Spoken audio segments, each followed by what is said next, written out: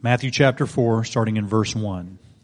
Then Jesus was led by the Spirit into the wilderness to be tempted by the devil. And after fasting 40 days and 40 nights, he was hungry. And the tempter came to him and said to him, If you are the Son of God, command these stones to become loaves of bread. But he answered, It is written, Man shall not live by bread alone, but by every word that comes from the mouth of God. Then the devil took him to the holy city and set him on the pinnacle of the temple and said to him, If you are the Son of God, throw yourself down, for it is written, He will command His angels concerning you, and on their hands they will bear you up, lest you strike your foot against a stone. Jesus said to him, Again it is written, You shall not put the Lord your God to the test. Again the devil took him to a very high mountain and showed him all the kingdoms of the world and their glory. And he said to him, All these I will give you if you fall down and worship me. Then Jesus said to him, Begone, Satan, for it is written, You shall worship the Lord your God, and Him only shall you serve. Then the devil left him, and behold, angels came and were ministering to him. May God bless the reading of His word. You may be seated, and if you will, just join me in the short moment of prayer. Father God, we just ask that you will open up our hearts as we open your word. Father, that we will learn from Jesus as our good teacher. And Lord, that we will learn more and more about our need for Him. Father, we love you, and we just pray that this time will be effective for your glory. We pray this in your Son's name. Amen. Well, as you can tell, the cold is back, and it's here to stay for a little while. So it's Texas' fault, and it's weather. So I blame all of you for making it like this. But hopefully next week we'll be completely cleared out, flushed out, whatever gross image you want to have of that. So temptation happens in real time, doesn't it? In the heat of the moment. Oftentimes the progression from temptation to sin happens in a matter of seconds. And we're not even really sure when temptation ends and sin begins. But let's just suppose for a second that we could slow down time and we could do a play-by-play of how temptation finds its footing. What would we discover? Now, as a pastor and as a sinner myself, I have observed a lot of behind-the-scenes factors that help explain why sin has such ease in getting a footing into our lives. Think of how often you have heard or someone else has said something like this. It was a moment of weakness. I was just tired and I didn't have the will to fight it. I was all alone and I felt certain no one would know or find out. I've been a fairly decent person and I deserve to be happy once in a while. It really didn't seem like that big of a deal at the moment. It was just a small sin compared to other sins, and besides, no one got hurt. It's rationale like this that keeps us in our sin, and had Jesus used such rationale, humanity would have remained in slavery to their sin. As it is, Jesus overcame all of these factors in His battle with the tempter. He was alone, He was physically weak, He was hungry, He was tired, who knows, He might have even had a cold, right? And He still, with all of these factors, defeated all sin from the smallest to the greatest and proved Himself to be the Messiah, the promised King, the servant King, whose righteousness and suffering would bring salvation to God's people. In this way, Jesus is the better Adam, He's the better David, and He's the true King of righteousness over whom sin has no power. Amen. Now, in the last section, Matthew told of Jesus' baptism and God's subsequent declaration that Jesus was His beloved Son in whom He was well pleased. By merging ideas from both Psalm 2:7 and Isaiah chapter 42 verse 1, God declared Jesus to be the Messianic Son, the King, and yet also the suffering servant who would die for mankind's unrighteousness and who would sacrificially give Himself up to make many righteous. He was setting up a paradigm by which we may understand Jesus' person and work. After this declaration, the Spirit rushed upon Jesus, And then Matthew 4 progresses to the next stage of the narrative in verse 1. Then Jesus was led up by the Spirit into the wilderness to be tempted by the devil. Now this is a strange province, isn't it? The Spirit came upon Jesus to bring him to the wilderness for the purpose of being tempted by the devil. I think I've got a picture of that wilderness somewhere if you want to throw that up there. That's what the wilderness looked like. Spirit coming upon him in order to bring him to that so that he could be tempted by Satan. Why in the world would the Spirit of God do such a thing? Surely it was not God's will for Jesus to be tempted by Satan. Surely it was not God's will for his Son to suffer in such a crazy place like that. And yet, there's more going on under the surface than might initially appear. First, remember that Jesus is reliving and fulfilling Israel's history. Israel, God's firstborn son, was brought out of Egypt, baptized into the Red Sea, and then led into the wilderness for what reason? To be tested. They stayed there for 40 years. So now Jesus retraces their steps, and he too comes to the wilderness to be tested for 40 days and 40 nights. Once again, Jesus is stepping into the gap that sinful humanity was unable to fill. God's own people, when they were led into the wilderness, fell to temptation and left righteousness undone. The fact that most of Jesus' answers to Satan in this text come from Deuteronomy show that he understands himself to be someone who stands in Israel's place, to be someone who is standing on Israel's behalf as the true Son of God, one who will not disobey his Father. Now, there's a second point to make from this, and I think it's absolutely crucial. It's important to understand what Matthew meant by tempted. The word for tempted can also mean tested. The devil tempts, God tests. And here's the kicker. It often happens in the same event. The devil tempts, God tests. Let's be clear here. God leads no one to sin, right? James 1 says that he can tempt and does not tempt anyone into rebellion. So we cannot say that God tempts. But Scripture is absolutely clear. God is sovereign over the devil's tricks and schemes. God uses them for a redemptive purpose. While the devil is trying to use temptation to bring about rebellion, God uses it as a test for revelation. That is this, simply this. Through temptation, through testing, a person's true mettle is revealed. Who you really are is exposed in times of testing and temptation. It's a crucible, a hot pot of fiery tests to show what's really inside of you, whether it be sin or righteousness. And we've got to understand this. In Deuteronomy chapter 8, God says that he led Israel into the wilderness to be tested. To what end? To know what was in your heart, whether you would keep his commands or not.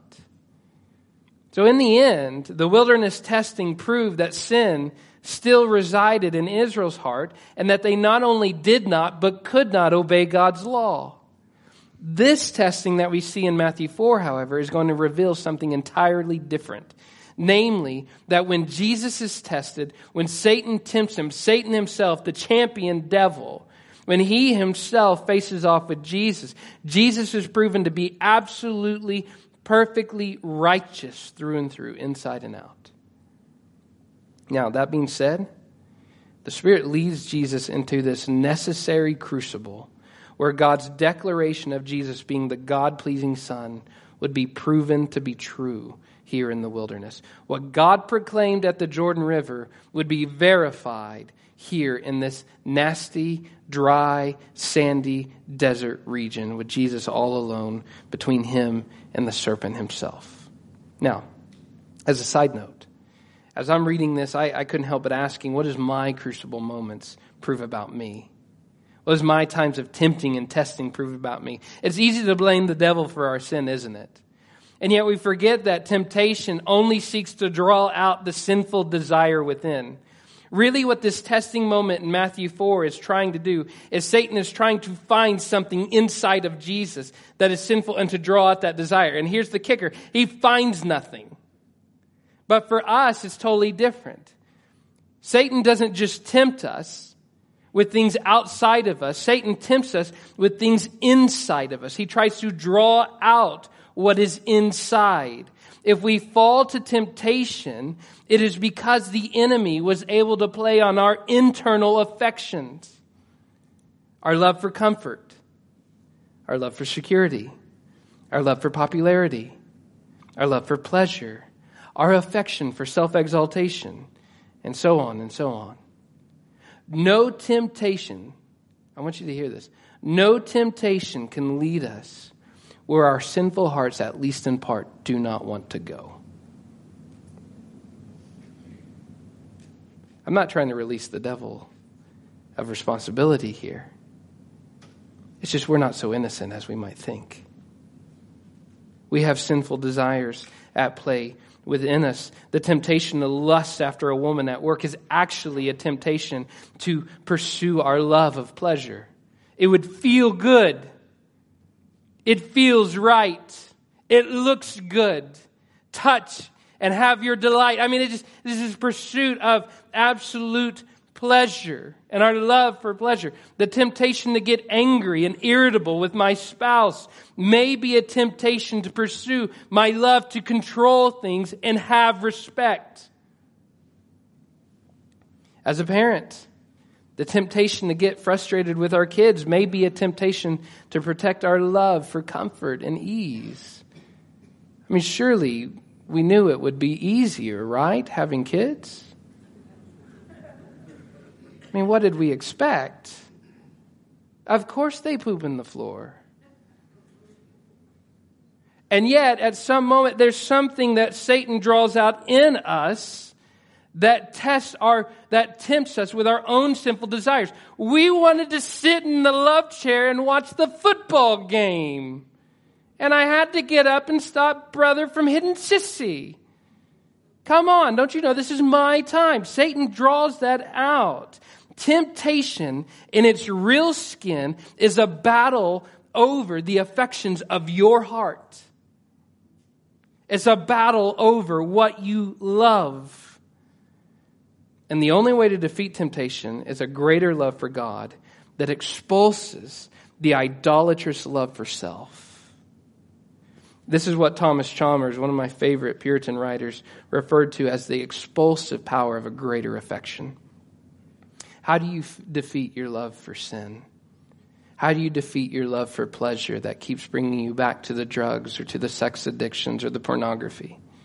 How do you beat the love for comfort that keeps you lazy or self-serving rather than serving your family? Well, it's to gain a greater affection for God that then expulses the lesser love. This truth about temptation, and I take this little digression I take this little side note, this excursus on temptation so that you will understand the beauty of what Christ does here. If temptation searches for a sinful desire within to draw it out, for a love that competes with our love for God, what does Jesus' testing and temptation prove about him?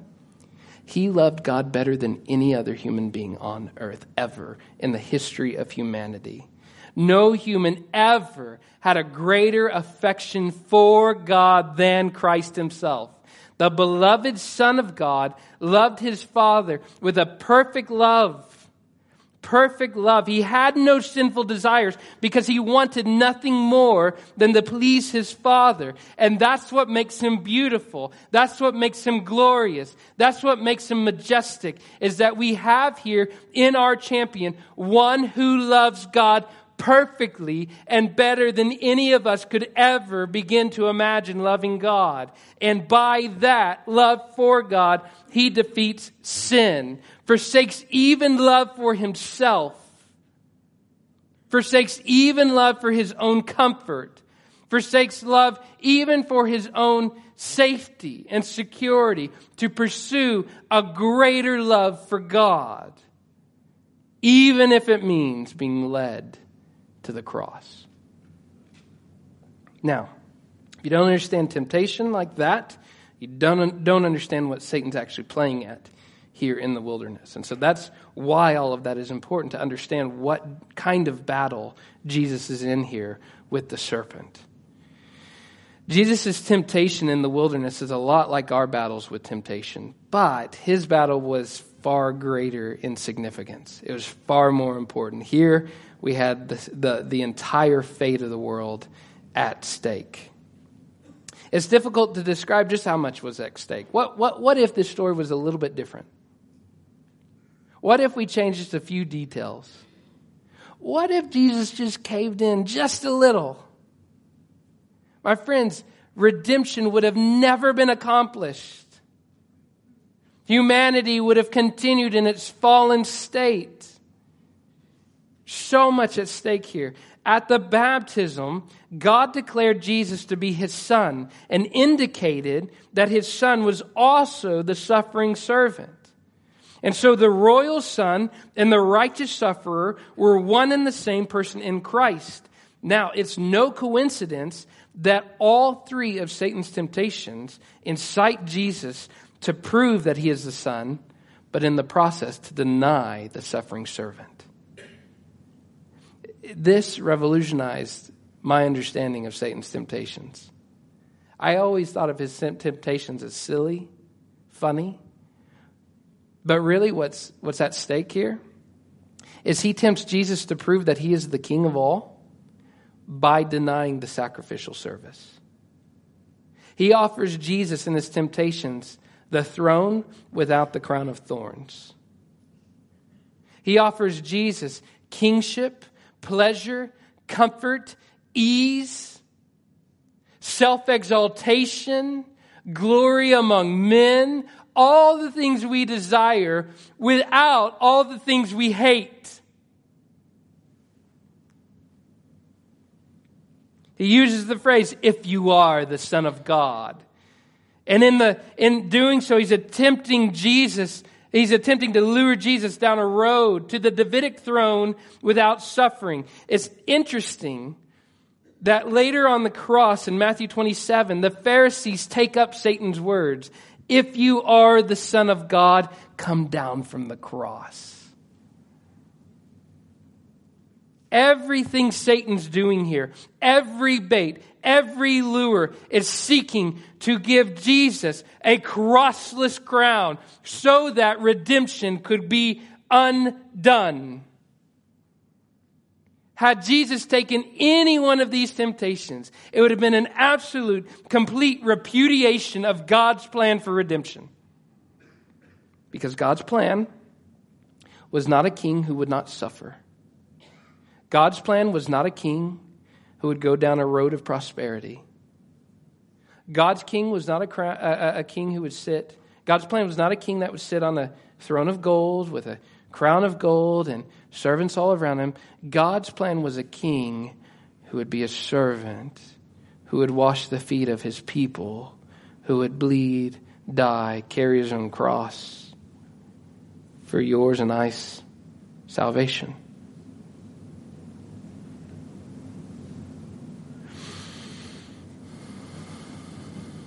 So, that's how we understand the temptations. Now let's prove it. Is it actually true that every one of these temptations are seeking to get Jesus to be the king without the suffering, to be the king and to deny the suffering servant part of his calling? The first temptation is described in verses 2 and 3. And after fasting 40 days and 40 nights, he was hungry. That makes sense. I've never fasted for 4 hours. I fasted from food before, and I guarantee it was the worst suffering of my life. But here we got a guy who's suffering for 40 days and 40 nights. He's hungry. Makes sense. The understatement of a century. He hasn't eaten for 40 days and 40 nights. He was hungry.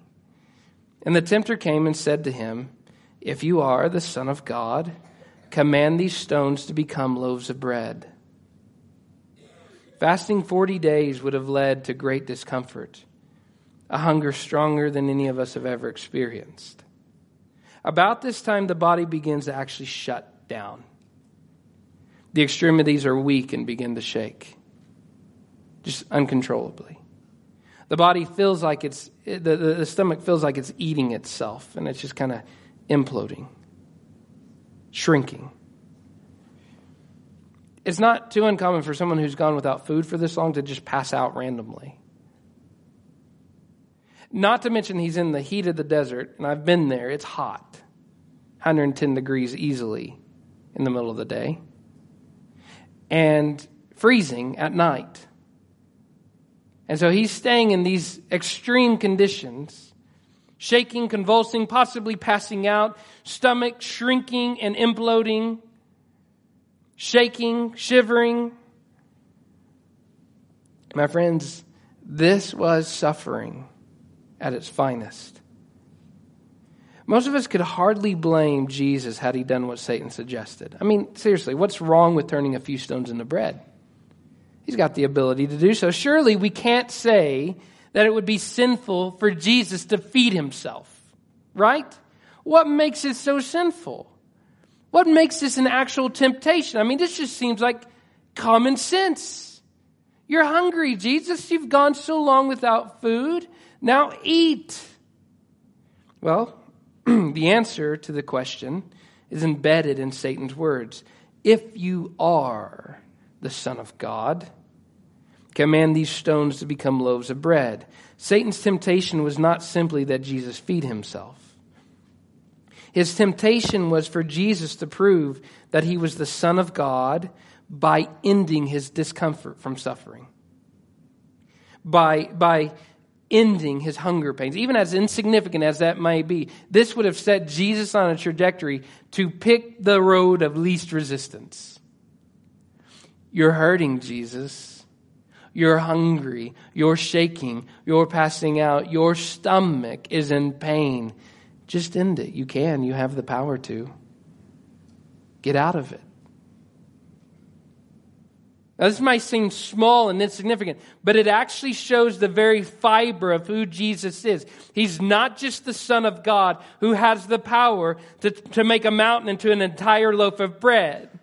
He's not just the Son of God who can do that. He's also the suffering servant who will not reject suffering, even the smallest suffering, on our behalf. He will suffer stomach pain to obey God. Can you imagine having the right and the ability? You are king of creation, royal heir to the throne of heaven. You have the absolute ability to turn rocks into bread. You are starving to death, and you can end it. If he did this, then what's to keep him later in the garden from calling legions down from heaven to end his suffering? If he did this and ended this minor suffering, then what's to keep him on the cross when they say, if you're the Son of God, take yourself down? You have the ability to. You have the power. Everything Satan is doing is a desperate attempt to get Jesus to leave behind the suffering servant role, because that's the role by which Satan would find his destruction. He's not so worried about the kingship. He's worried about the suffering servant, because he knows that his head will be bruised after he bruises the heel of the Son of Man. If he can get the Son of Man to deny the bruising of his own heel, he doesn't have a crushed head. Self-preservation. Jesus knew all this, I think, which is why he answers Satan by quoting Deuteronomy 8:3. It is written, man shall not live by bread alone, but by every word that comes from the mouth of God. Deuteronomy 8:3 in its context speaks of God's faithfulness to his people in the wilderness and highlights the importance of obeying God's commands. In this way, Jesus shows that the real proof of sonship is not an attempt to miraculously escape discomfort, but to obey the word of God, even if that obedience will lead to his discomfort or death. By refusing Satan's temptation, Jesus showed his resolve to prove his sonship by being the faithful servant who does not avoid suffering. He would not even end his hunger pain and enjoy the benefits of being the Son of God. He would embrace suffering.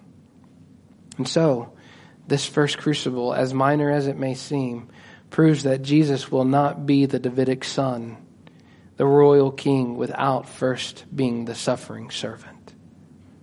Second, the next temptation is in the same vein.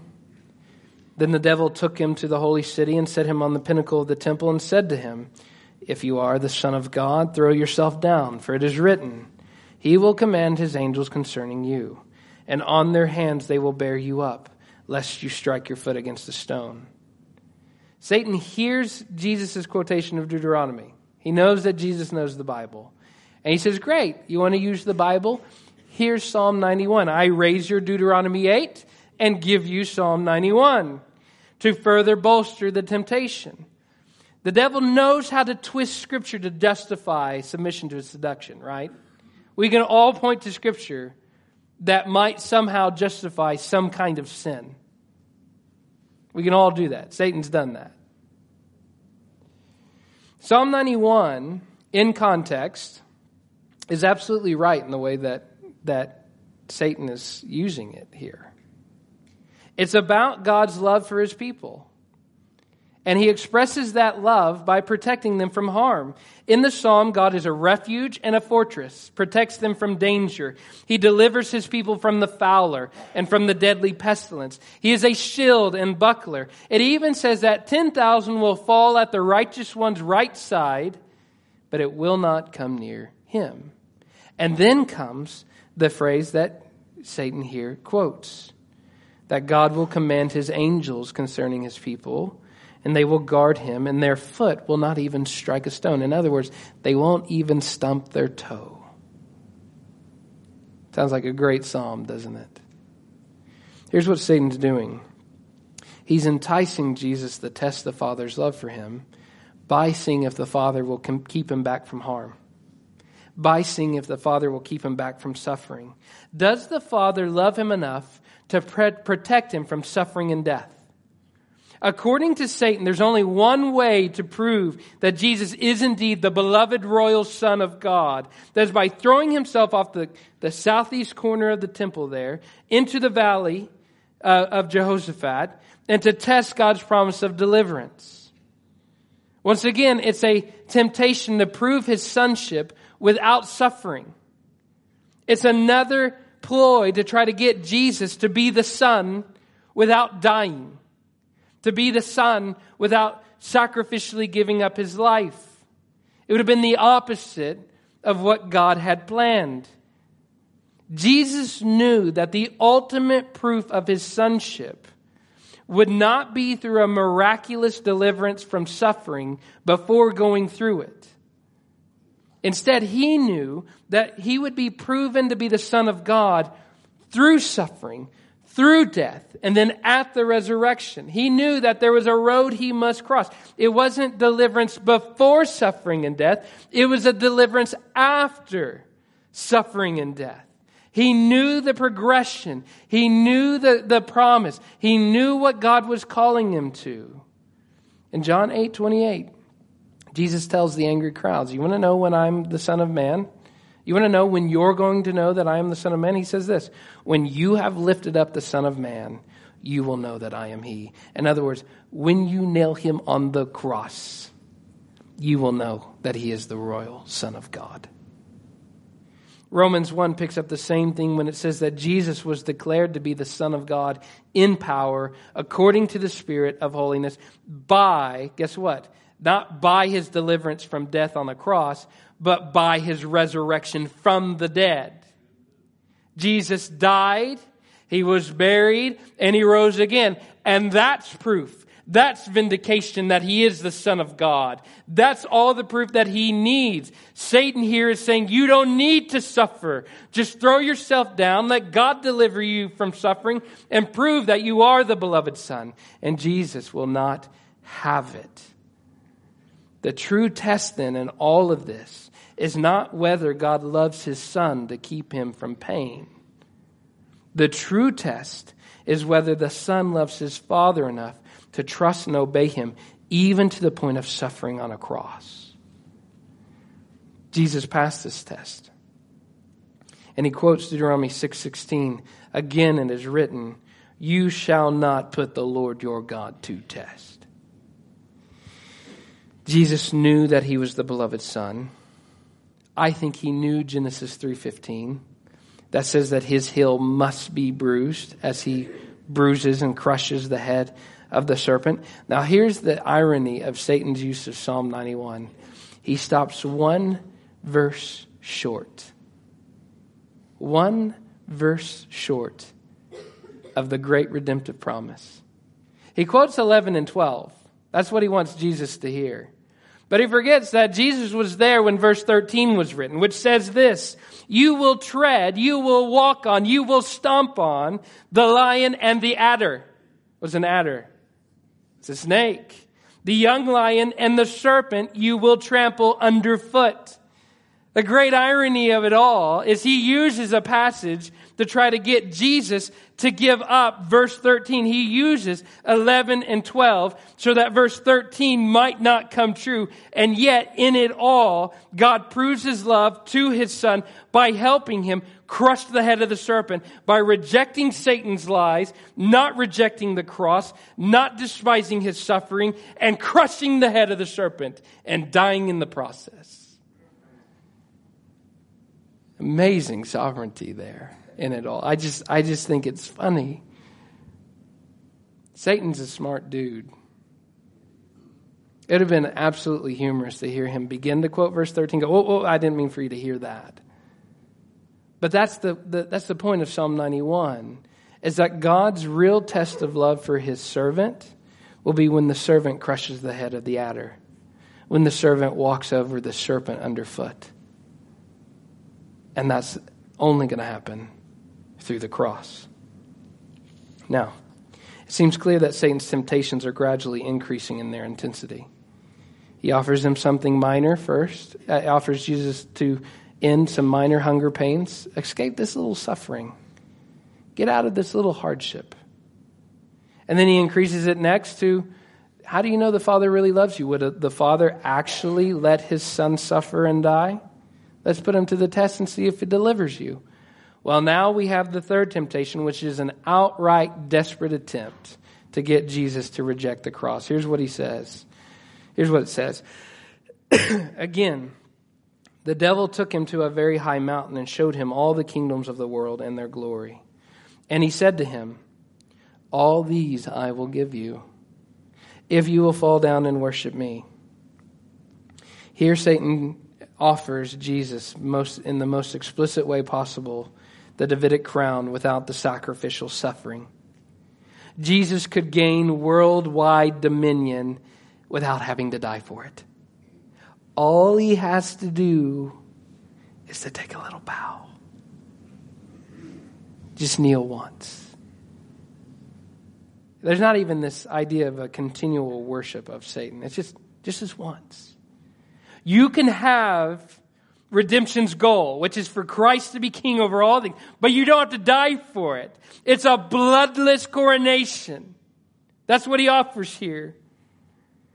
That's easy for us to look at this and say, come on, Satan, who do you think Jesus is? We belittle the temptation. We think, come on, that's the best you can do. What does Satan think he's asking? Surely he knows that the Son of God will never bow. And yet, sadly, as ironic as this is, we, as God's children, have often bowed to Satan's will to achieve self-promotion and self-exaltation. And we do so more than we care to admit. It may seem funny and absurd for Jesus to bow down to Satan and to do Satan's will. And yet, this is the very thing God's children, like me, tend to do on a regular basis. How often have we submitted to Satan's tactics? Accusing others, backbiting, gossiping, to get ahead in life or to further the dominion of our own popularity. How often have we stood as the accuser in somebody else's life? How often have we been quick to point out all the sins and failures of those around us? Not too unlike the accuser himself standing before the throne of God accusing us. How often have we bowed the knee to pride or arrogance in order to crown ourselves, right, with a sense of superiority over others? We don't like it when other people have more stuff. We don't like it when people seem more important. We don't like it when people's praises are sung more than ours. And so we bow the knee. Yes, Satan, I'll take the glory now. How often have we done it? How often have we bowed the knee to temptation for the sake of convenience so that we could have lesser glory? How often have we bowed the knee to things like porn? Things like being hateful to our wife or our husband. How often have we done these things to protect our own dominion rather than suffering for those around us? Rather than bearing the cross? Rather than walking in other people's stead? Here Jesus is offered the glory of the nations, and he can have it all. No cross, no Roman government, no nails in his wrists, no whip on his back, no crown of thorns, no bloodshed. Just for a little bow. Doesn't seem so crazy now, does it? I'm not so certain that I would have had the strength to say no. And yet to bow and to take the crown Satan offered would have been to abandon God's design. God's ordained path to Christ's global dominion and glory was through the cross. It was not exaltation, period. It was instead exaltation through humiliation. Exaltation through suffering. This path would ultimately lead to all the nations worshiping God, not his enemy. It would lead to all the nations giving glory to the Son, but it would be blood-bought. It would be done through a cross. It would be done through splinters. It would be done through suffering. It would be done through hardship, not through ease. And it is to this end that Jesus stayed committed to his resolve. Moments before his death on the cross, Jesus openly said about the hour of crucifixion, keep in mind, the hour has come for the Son of Man to be glorified. Glory through death. The road to the crown was through the cross and not away from it. It was a road that led to Jesus' reign, the Father's glory in Jesus' suffering. Now this is why at this moment Jesus has the ability to say, Deuteronomy 6:13, "Begone, Satan, for it is written, you shall worship the Lord your God, and him only shall you serve." In this, Jesus declared that he would serve none other but his Father, which meant following the Father's sovereign plan for the Son's own suffering, death, and resurrection. Now, Matthew's temptation scene ends with the devil leaving Jesus and angels coming to minister to him. Jesus' wilderness testing proved that he is indeed the Son of God, but not just the Son of God. He was the Son of God who had came also to be the suffering servant. According to Isaiah 53, he who knew no sin, he who had done no violence, he who had no deceit in his mouth, would die for the unrighteous, so that by his righteous death, the many would be accounted to be righteous. That was the plan. He was to stick with it, and he did. My friends, the cross was no surprise to Jesus. In his greatest moment of weakness, in his greatest moment of hunger, in the wilderness, with no one else to bolster him up, Jesus looked ahead to the cross and embraced it still. He had a greater love for his God and a greater love for us as those who would be redeemed through his suffering than he had a love for his own comfort and ease. Now to me, that just That stirs my heart to think that in the wilderness, greater love is what pushed out these lesser comforts. This easier path. I might have had a king had he taken this road, but I don't think I would have had a high priest. I might have had a king, but I wouldn't have had the Passover lamb. Israel's filled with history of having kings, but no sacrifice. Having kings, but no high priest who is righteous. Having kings, but having no one to stand on their stead. Having kings, but no one who is righteous to stand before the throne of God above.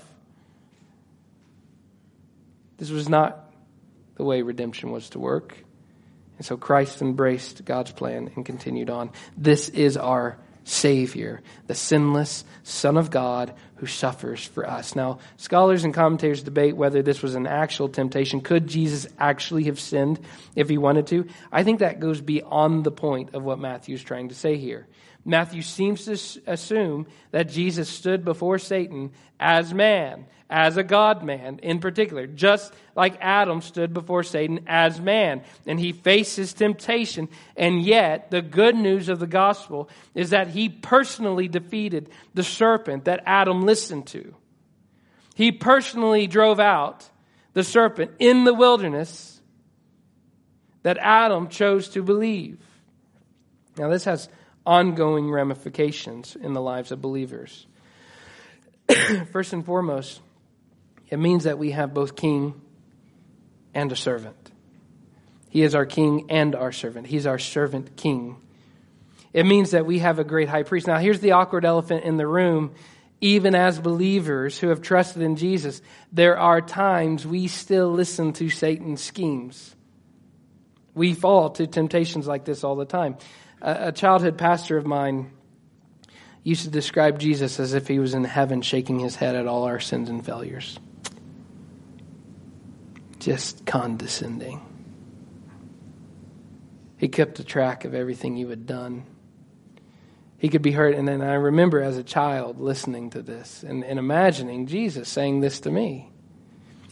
After all I've done for you, I'm so embarrassed. Disappointed. You've let me down. And for years, that was my vision of God in heaven. I was a growing teenager and battling temptation and lust and sin and getting hammered day after day after day in a household filled with grief. Brother had just died.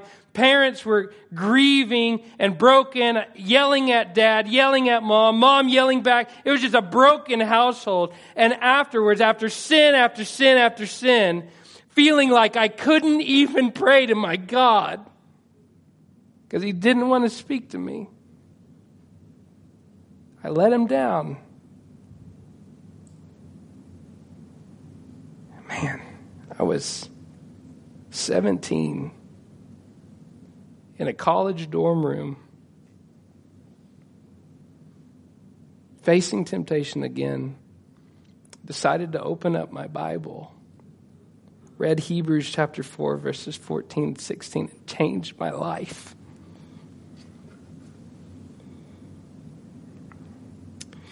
Since then, we have a great high priest who has passed through the heavens, Jesus, the Son of God. Let us hold fast our confession. Listen to this.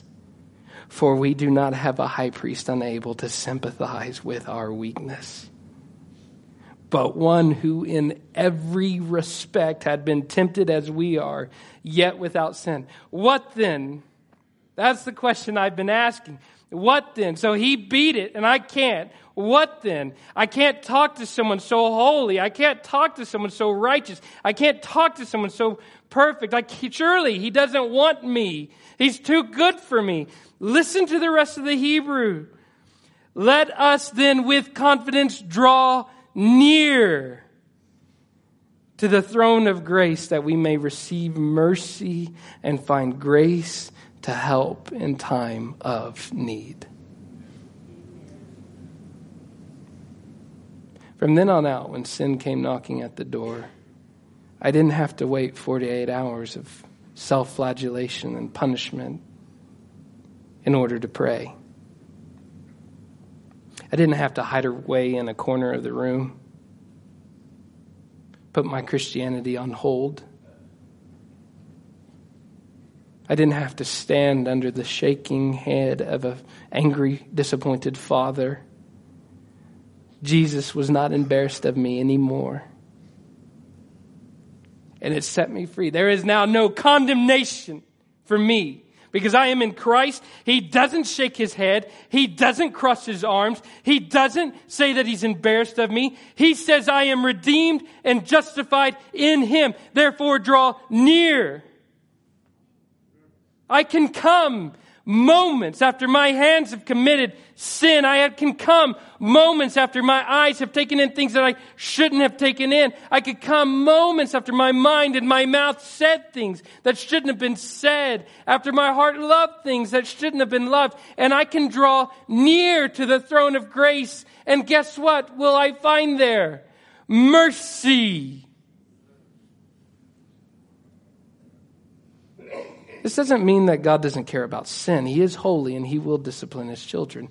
God will not let his children continue in sin unhindered. He will poke, he will prod, he will nudge. He may even hammer at you to get you out of your sin. That is proof of love, not punishment. That is proof of discipline from a father who cares. But there are some of you in here today that have just been hammered in your sins, secret sins you don't want to tell anybody else. I'm going over time, just so you know. Secret sins you wouldn't dare to say to someone else. You've not been able to escape them for years. It just seems like a normal part of your life now. Surely everybody else would condemn you for it. Surely Jesus is embarrassed about it. My friends, at this moment, Hebrews calls you to draw near. You'll find mercy. And guess what?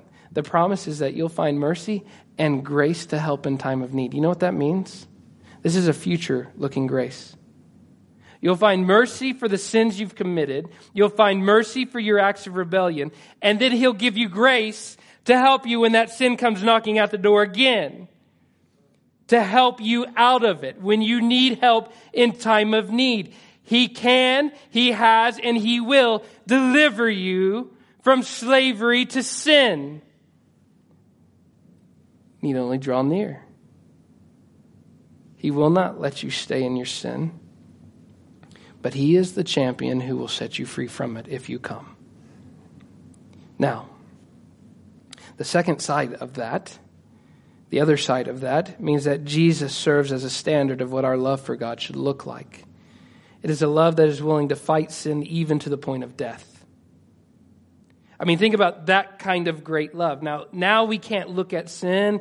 We can't look at pornography. We can't look at the lady in yoga pants at Starbucks. We can't look at our spouse's irritable moments. We can't look at those things in the same way. Because of the great grace and love, we now do things differently.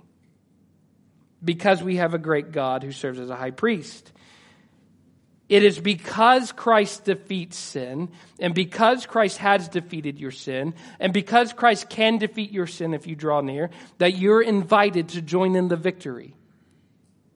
You're invited to crush the same sins that Jesus has already crushed. You are invited to beat the fallen foe, to walk over the dead body of sin. Hebrews chapter 12, verses 3 through 4 draws our eyes to Jesus and says this: "Consider him who endured from sinners such hostility against himself, so that you may not grow weary or faint-hearted. In your struggle against sin, you have not yet resisted to the point of shedding your blood." You know what he's saying here? In context, he's encouraging Christians who are about to give up. There's so many persecutions going on in this time. Timothy's in jail. Paul is probably dead. Peter, who knows where Peter is? He's probably still hanging upside down on the cross at this time. Surely it's time to give up. Let's just flake out. Let's curse God and die. Is kind of the idea here. And yet the author of Hebrews says, no, don't placate. What kind of motivation do we have to fight sin? Well, we have the motivation of one who, for the joy that was set before him, endured the cross. We can endure because Christ endured. We can win because our champion has won. Goliath is dead. Now let us make slaves of our sin and kill him.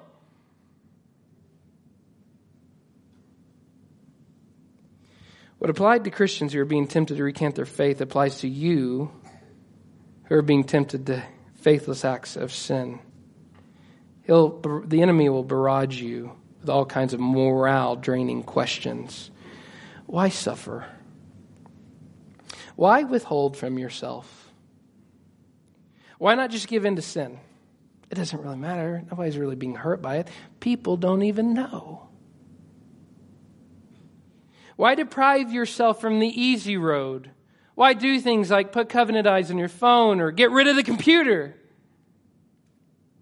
Why do things like try to really hard to keep your mouth shut instead of griping at your wife?